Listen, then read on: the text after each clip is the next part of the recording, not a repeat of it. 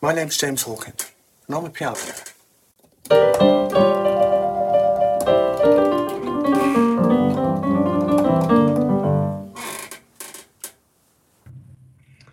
I've just got a new single out. It's called You Got a Day. It's completely different to what all the piano pieces I've been putting out. My piano pieces have been sort of neoclassical, stroke, ambient. Nice little pieces, but just basically all piano based. No singing, just instrumentals. So I had an urge to do something slightly different. One day I just felt fantastic in myself that I've come through 30 odd years of addiction to all sorts of things, mainly alcohol, but other drugs as well. And towards the end of that sort of 30-year period, psychiatric drugs. And I cleansed myself of everything like that would affect my head. And I felt joyous that my mind is now free, totally free, uncaged, unfettered, unchained. And it was in the morning, and it was like, I have a day. I have a day. I'm not dead. I actually have a whole day to enjoy, to do something constructive, artistically, help somebody, support somebody at work. I do that. And it was like, I have given myself a gift that I have this day, and I have a responsibility to me to make the best of it, and to, most of all, enjoy it. You've got a day. Everybody's got a day. And I know it can be pretty shit for some people. It really can be. And, you know, I deal with it on a daily basis at work, that youngsters' lives can be shit. And me having this day to put a little bit of positivity into somebody else's life, a youngster's life. And when I was that age, it was a massive problem for me, which probably led into these addictions. And do you know what? I can see it in these youngsters as well, that some form of chemical crutch might be an answer at the moment for them, a temporary band-aid, if you like. And this will lead, as it led for me, into a long time of addiction. Okay, I was functioning, if you like, in what we call our society, holding down responsible jobs, holding down a relationship. Now, I have to say that my relationship with the female Sarah is more down to her than me. She has persevered with me through all the trials and tribulations and all the difficulties that I've presented to her. I still don't understand why she has. She must see some goodness in me, which gives me the faith to think also that it may be worth me living, if you like, and living with that. And this is like a trial now, also because I've changed again. You know, multifaceted all through my life. I've now changed again with another period of life where I have to come to terms with my brain activity as it is in its raw state. And that means sometimes my filter system, when I'm dealing with people in conversation or in behaviour-wise, isn't really there. I need to sort of restructure it a little bit in this unfettered state to be more conducive to getting along with people in a more productive, friendly way, I suppose, especially Sarah, because, I'm afraid she gets it all. She gets the raw me. When I'm out and around, obviously I put this mask on, and my filter system is in place a little bit. And I don't present as I do at home. And it's quite difficult at home because my behaviour is quite, as I say, it's in its raw state. So this has to be tempered a little bit over a period of time. And I mean, that sort of stage at the moment where I'm learning about myself, going back really to being a child. And of course, that brings back some of the problems that I had when I was a child. So dreams, sleeping is a problem. Nightmares and anxiety dreams are prevalent now, so I'm not getting much sleep, which doesn't also help. But it's a bit of a rebirth, so I'm having to find my way again in a relationship. My most important thing is the relationship with Sarah, and my relationship with the external world in this sort of perceived reality, this perception that we all have in our head of what's around us and our interaction within it, which includes interaction with other people. But it also includes creativity. The piano, as I've said in previous podcasts, this is like a conduit of how I feel.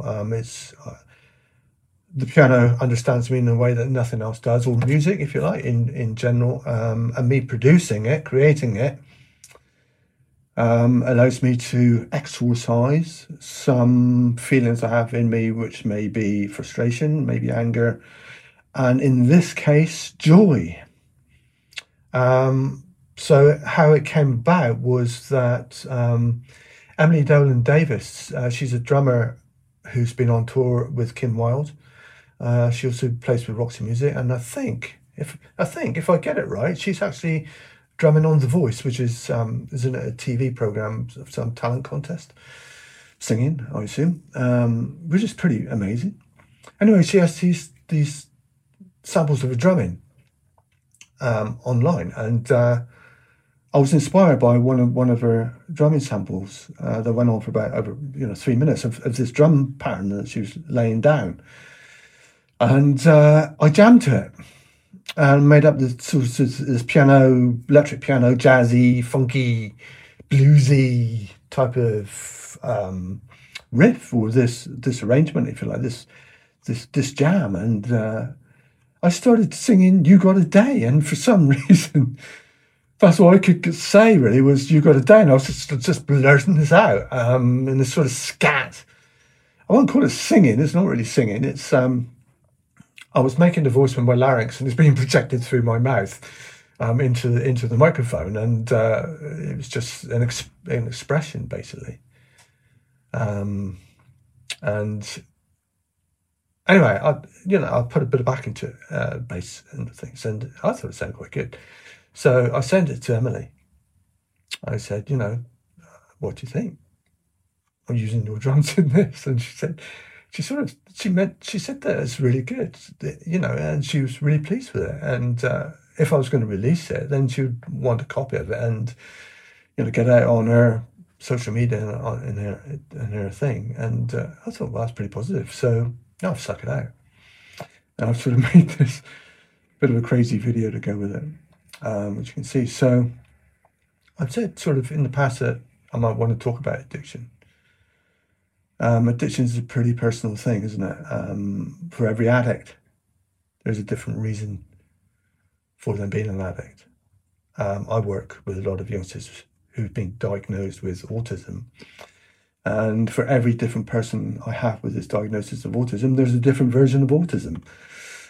So there's a multitude of versions of that. So there's also obviously a multitude of versions of addiction and the reasons why. And obviously the so-called experts who've sort of looked at it, and they still don't understand addiction and why we get addicted to things. There's several ideas. Obviously, it's nature nurture. It can be part of who you are, your genetics. your physical makeup, the biological model, if you like, and also the environment, the nurture bit, where how we were brought up. Were you brought up in an environment of addicts, or was it a struggle? Were you in poverty? I don't know, hedonistic way? Your environment's going to mold who and how you go through life. Also with the genetic way, the biological model, if you have some neurological, I'm not going to call it disorder because I really hate that word, but a neurological way that your brain works that would lead to difficulties fitting into this so-called society of ours or whatever, that a drug makes it easier, makes it better, or can blank it out. Somebody described being on opiates, on heroin in particular, as curling up with a lovely warm blanket. It's comforting. It gives you comfort and escapism, I suppose. So, if you look at the biological model, from what we can gather, or what so-called experts have gathered, is this little reward thing that we have. Neurological little neurons fire and give you like a reward. So your little dopamine stuff comes out, your neurotransmitters, and you feel good. Like a reward thing, you feel good about doing something. So you might have that with a form of exercise. Feel good about doing that.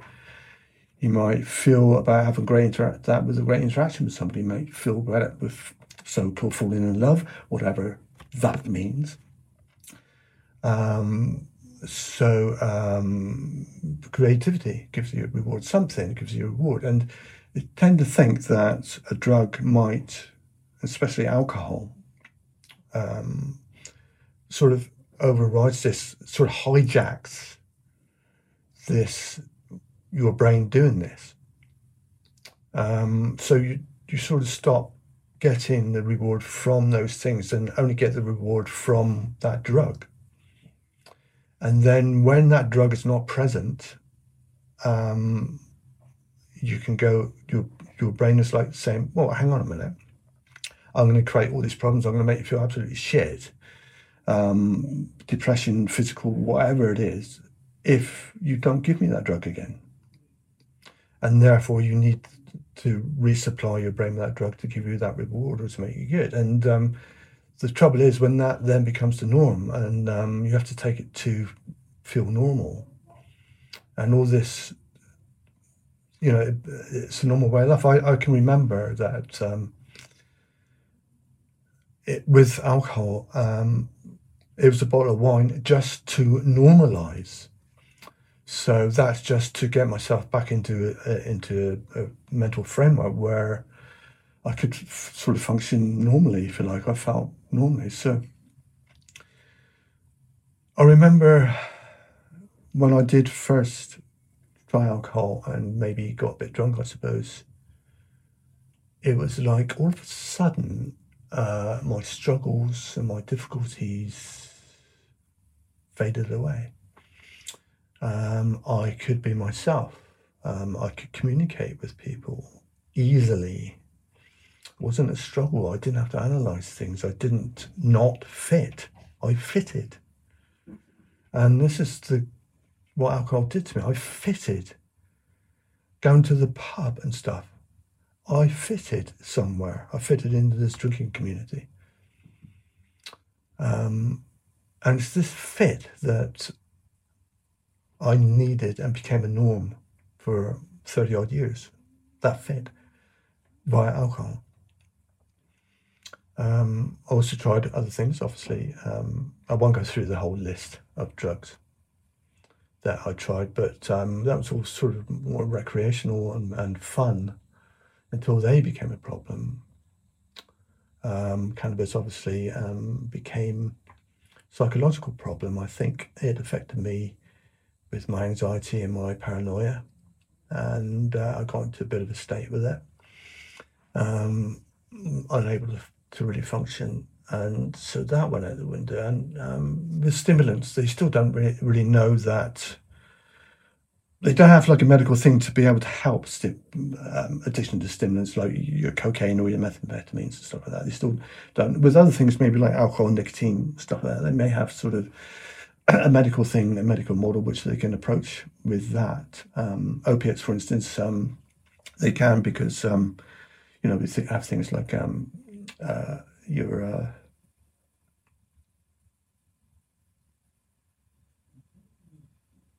methadone and stuff like that to help with the addiction to that and the withdrawal things. Alcohol, they sort of have the same. You can be prescribed medication.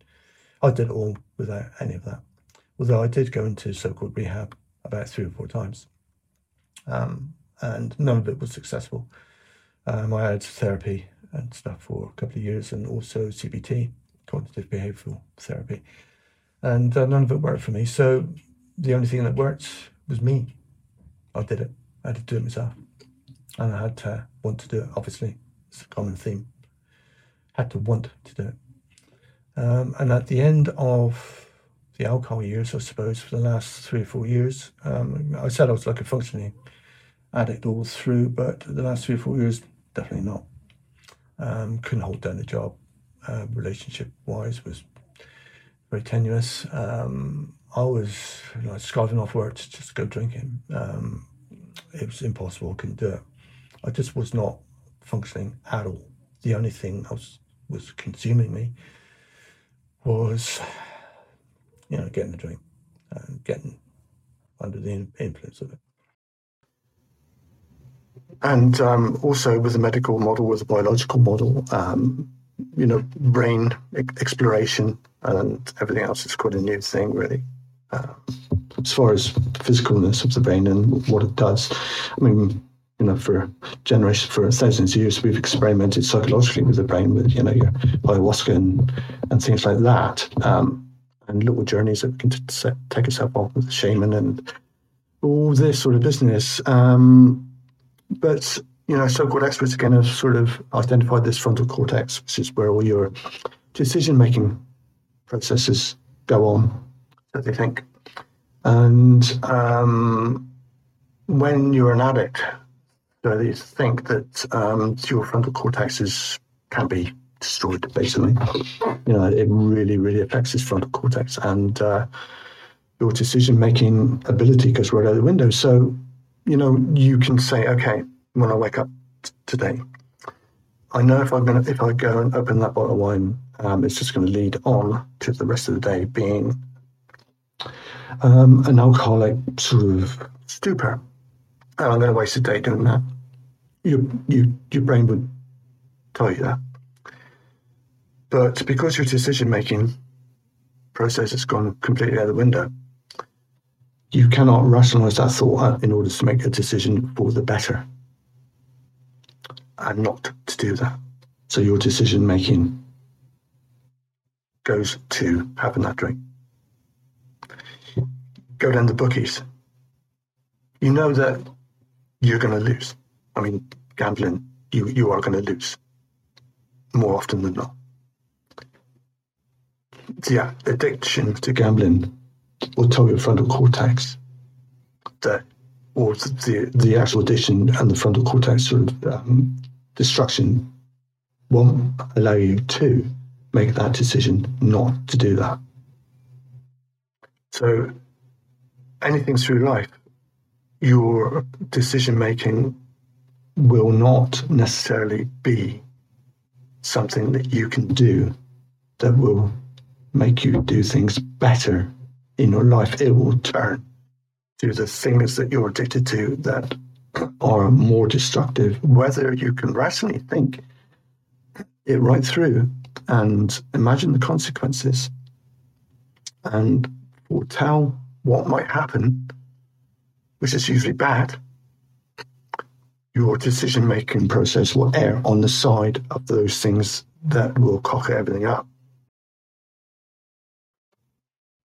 So if we sort of go on with the frontal cortex type thing and the decision-making process, apparently teens, when you're in your teens, this thing is all a bit wild anyway, and the rewarding thing in your brain, the neurotransmitters are also a bit wild in your teens. And therefore, if you introduce any form of stimulant or any sort of drug, addictive, anything, in your teens, you're more susceptible to for that to take a greater effect, and also the addictive nature of it to be greater. This worries me a lot with working with the youngsters that I am at the moment. That if they are, a lot of them do smoke weed, and drugs are, is a thing in our culture that it's not romanticized, but it is a thing that you're going to try when you're young. The reasons for that, again, sociological reasons, cultural reasons, societal reasons are probably another complete subject. And when I've been working in mental health, I've had to work with youngsters, usually young men, to be honest with you, in their early 20s that have mental illness, and they have psychosis, and they have psychosis through substance abuse, drug-induced psychosis. And there's a problem. And I've spoken to quite a lot of people that started smoking weed and stuff, in their early teens, and experimenting with other things. And when your brain has been formed, and also the reactions of your brain and neurotransmitters are heightened. I mean, this stuff, I've seen it. It can do some real damage. Obviously, also there are people that it doesn't, and people can have a normal so-called life, and so-called normal life. Sorry, through it by smoke weed all their life and done things recreationally, and it's not been a problem. But what I've seen and the problems that I've seen, it is pretty serious and devastating, not just for that person, that young person, but for the family and for everybody around them, their friends and everything. And you just got to be careful. I mean, this, Anyway, I'm not going to lecture anybody about the pros and cons of taking it. I mean, there's no point. People would do anyway, whether whoever says anything about it. I mean, especially youngsters. I mean, they're going to experiment. That's what you do when you're teens, isn't it? And all I can do is give people the benefit of my experience. It's not advice. I never advise anybody. I just say, look, this, in my experience, this thing has happened to me and to other people, and it's up to you what you do with this piece of information. And hope for the best. That's what we do really in life, isn't it? Hope for the best. Anyway. So what I haven't talked about in detail is psychiatric drugs. Now, I was prescribed antidepressants, and when I was at my worst, I was prescribed antipsychotics. The antidepressants were the SSRIs, the selective serotonin reuptake inhibitors. And I've got to be honest that I found the addiction to these harder to break than everything else, probably on a par with alcohol. Yes, they sort of helped temporarily. I was in a bit of a crisis situation. And then the disadvantages, which there are a lot of side effects.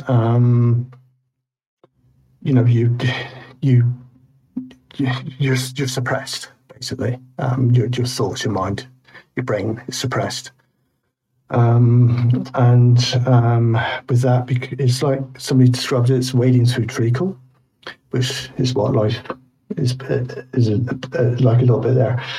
But they do have advantages for a short time, which I found. Afterwards, the disadvantages outweighed the advantages by far. And I was on them for a long time. and coming off them was a complete nightmare. I won't go into all the symptoms. It's like when your brain is emerging from complete docility, complete suppression. So dreams become very, very vivid. And they are constant when you're sleeping, very, very vivid, and you wake up and it's as though you've experienced a whole thing. I mean, the feelings and emotions that I experienced, or still do experience with dreams, is real. And when I wake up in the morning, those feelings and emotions are there still, and they are real, and sort of carried on into the day. This all was heightened when I was coming off risperidone, especially the antipsychotic, and also with psychiatric medications, especially like risperidone and things. You gain weight, you put on weight physically, put on weight, and this obviously has a detrimental effect on your self-esteem and well-being mentally. I became fat. And also, obviously, alcohol intake as well. Combine alcohol and psychiatric drugs, and you balloon basically.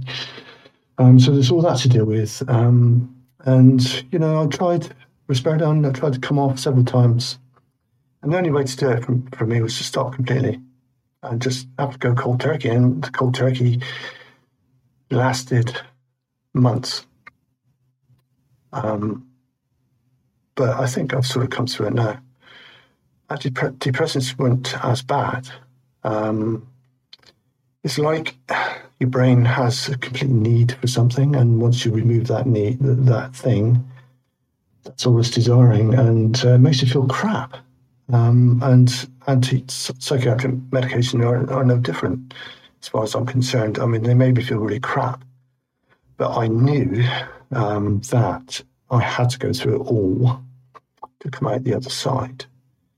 And blow me, I tell you what, it is miles different, miles better. These SSRIs, they even think these days with current research, it's, actually, as far as the depressive symptoms are concerned, it doesn't really help that much. Maybe initially, but certainly not long term. Yeah, people prescribe these things all the time, and prescribe them for long term, and people can't come off of them. Yes, make big pharma, lovely. They're making a lot of money, but it's not doing us any good whatsoever. These psychiatric meds. Yeah, I know.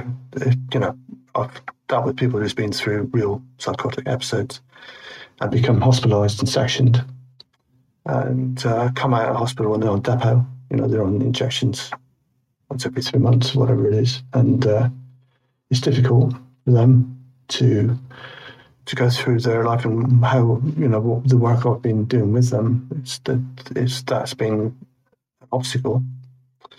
But maybe for severe cases, that is one. It is a sort of an answer to reduce psychosis in a way that is so debilitating that you have to be sectioned. So for maybe the not quite so heavy mental health problems, to think of medication as like the first instance, you go to the GP, and you may have symptoms of depression, and the first thing they're going to do is put you on antidepressants. I think it's wrong. It's a real holistic thing that we need to think about, the whole gamut of your life. And I think that medication should be last resort. That's my opinion. But all of that is in the past. Now, if I can do that, other people can too. And nobody listens to my podcast. Maybe sometime in the future they might, but if you are struggling, you are listening to this podcast, then the likelihood is that you can do it. I mean, there's loads of people that have done it. There's loads of celebrities that have gone through it. But mostly you have to do it. You are the main factor in this, and you can do it. And that's the message I wanted to convey. Apart from the joyousness of not being addicted to anything, I mean, it really is fantastic. I know it's a cliche. I know everybody says it, an ex-addict will say it. But it really, really is the best thing ever. It reminds me of a story about Iggy Pop, a notorious drug taker. He woke up one morning and he sort of thought, I wonder what it's like not to take drugs. So he didn't, and found it was the most wonderful experience that he had. And therefore decided not to and came off everything. And it really is a fantastic experience. And remember, whatever shit you're in, you got a day. And please, please, please make the most of it.